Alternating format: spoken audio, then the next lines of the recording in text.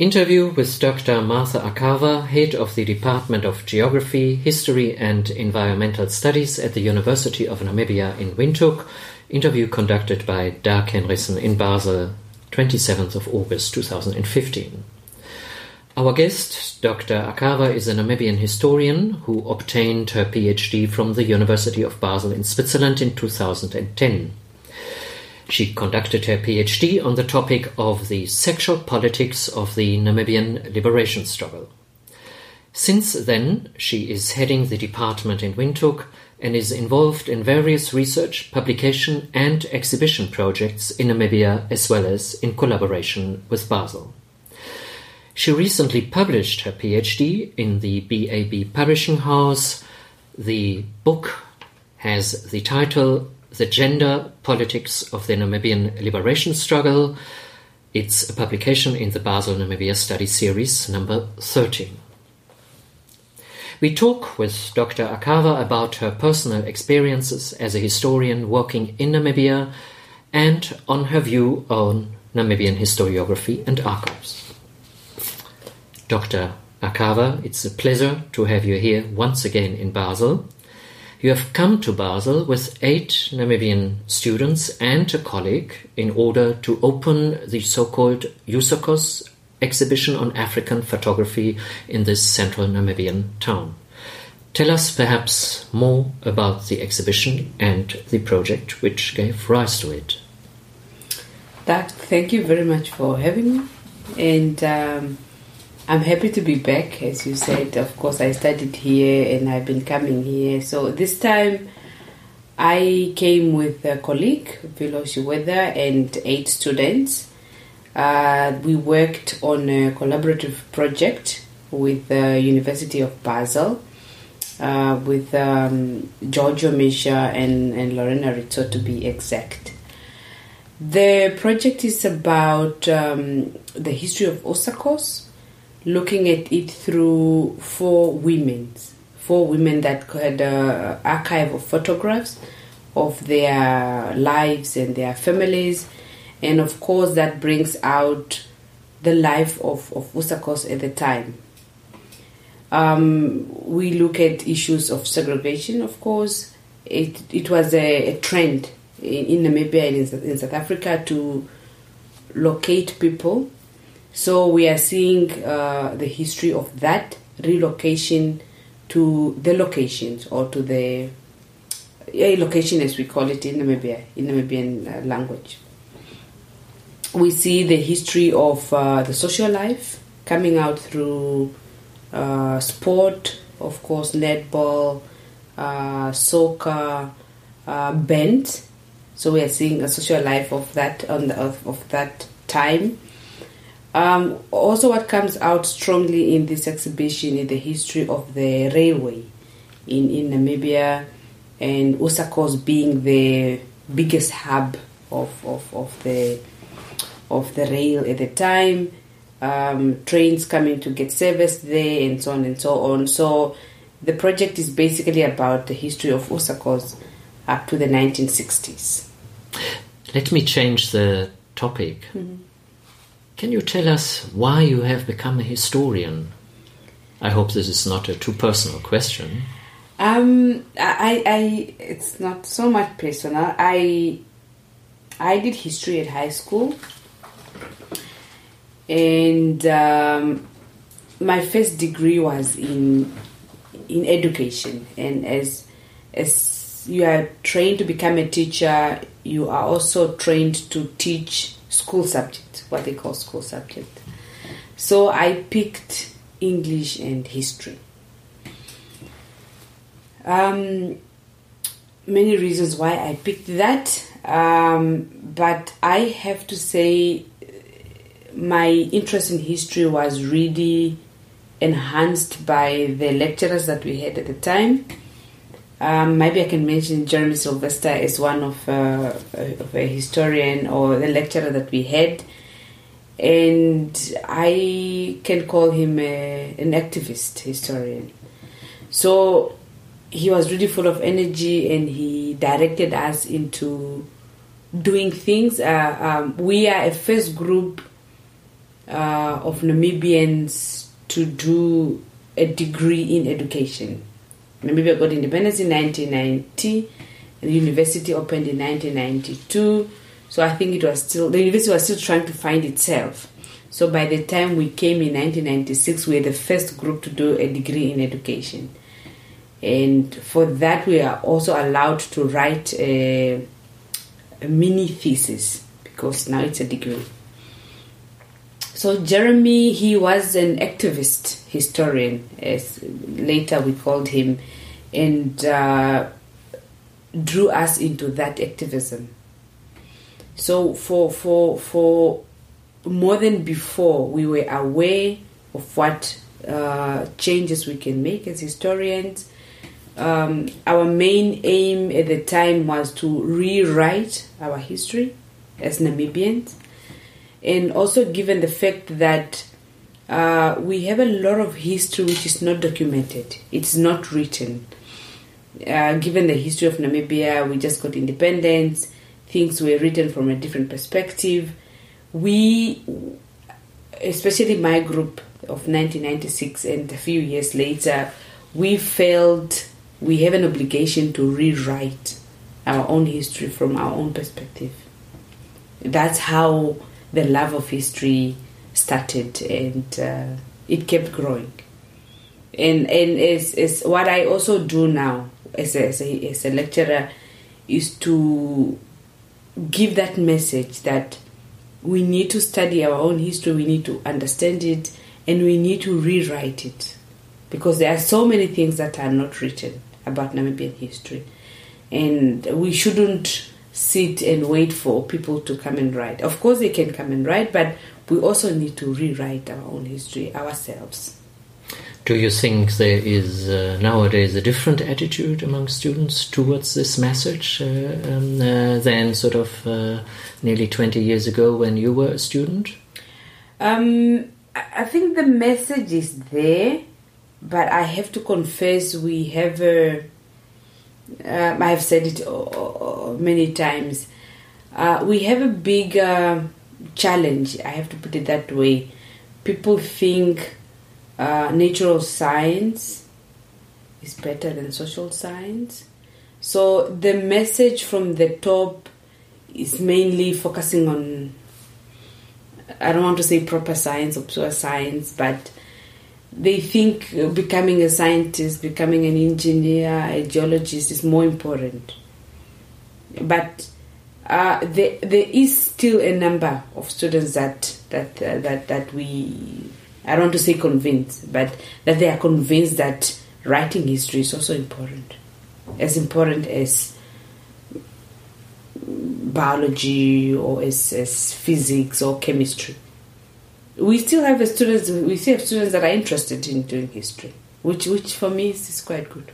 I assume it's not necessarily a question of numbers, but it's a question of getting the message across to a group of students which would become dedicated with regard to research and rewriting. That obviously makes sense. But coming back to your sort of own education, why did you choose for your PhD the topic of the sexual politics of the Namibian liberation struggle? My question initially came out of, as I said, the first project that we did, Posters in Action. The posters that we got to work with, and I also have to say I didn't see many of them before the project. The posters project to women as active participants in the liberation struggle. That comes out quite strongly in the posters. But it wasn't the way I saw it. It was not the same after independence. You don't see women prominently projected as having actively participated. So one of my one of the questions that I wanted to ask is, what happened to these women in the posters? They were in the posters, but after independence, where are these women? Where did they go?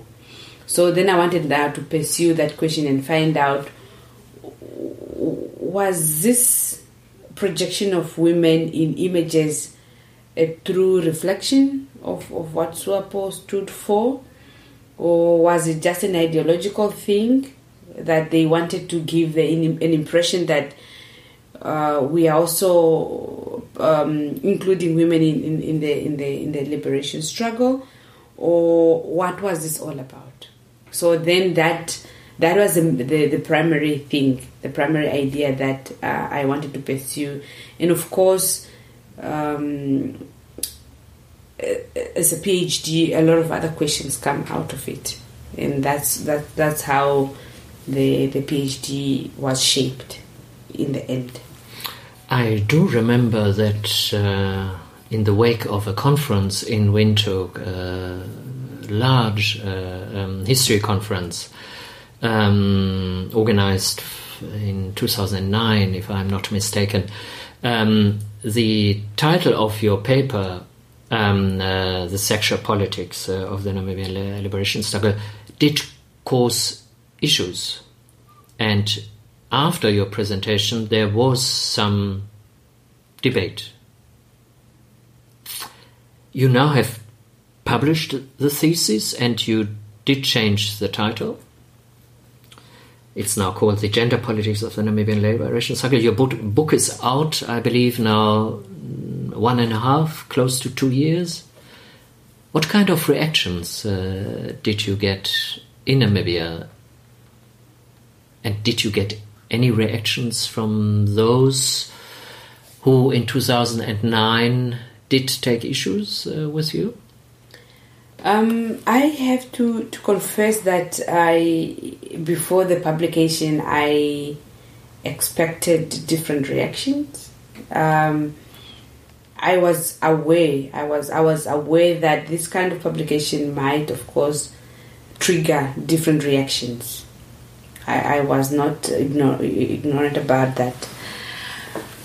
2009, of course, the conference, a lot of debate that came out of it is expected, and I thought it's okay to get that kind of reaction. I think we, as historians, as I said, we have an obligation, if I can put it that way, to rewrite our own history. We don't have to write about beautiful things all the time. I could write about flowers, they are beautiful. But I also think we can write about difficult things, unpleasant things, things that people don't normally talk about on an everyday conversation. We had a talk before the launch of the book, organized in Windhoek, and some of those people that were at the 2009 conference also came. And the reaction was quite different. It was the way I looked at it, it was more positive. It was more like, yes, things happened. Some things were not good that happened during the struggle, and we are happy that someone is talking about it, if I can put it that way. There are prominent politicians that were in that talk that said things like that, and for me that was an encouragement. This, of course, also might indicate that between 2009 and 2015 some other debates must have taken place which made some politicians realize that your contribution is a constructive contribution, even if it puts sort of the finger to some difficult aspects of the past of the Namibian liberation struggle. It looks like that. I think also maybe the dynamics are also changing. Of course, one has to look at different environment or climate in terms of politics, and of course the way people react depends on that political environment. I think the dynamics are also changing politic-wise, which I think allows this type of criticisms to be accepted. Of course, you have the hardcores that don't want to accept, but the way I'm seeing things is that I think there's still space for this type of narratives that are not, how do I say it, that are not glorifying the struggle, so to say. I think there is space for those type of narratives to come out. And I think that should be allowed. But is there a danger that the space might narrow down? Maybe. I mean, there are different reasons why people might want to do things or might not want to do things.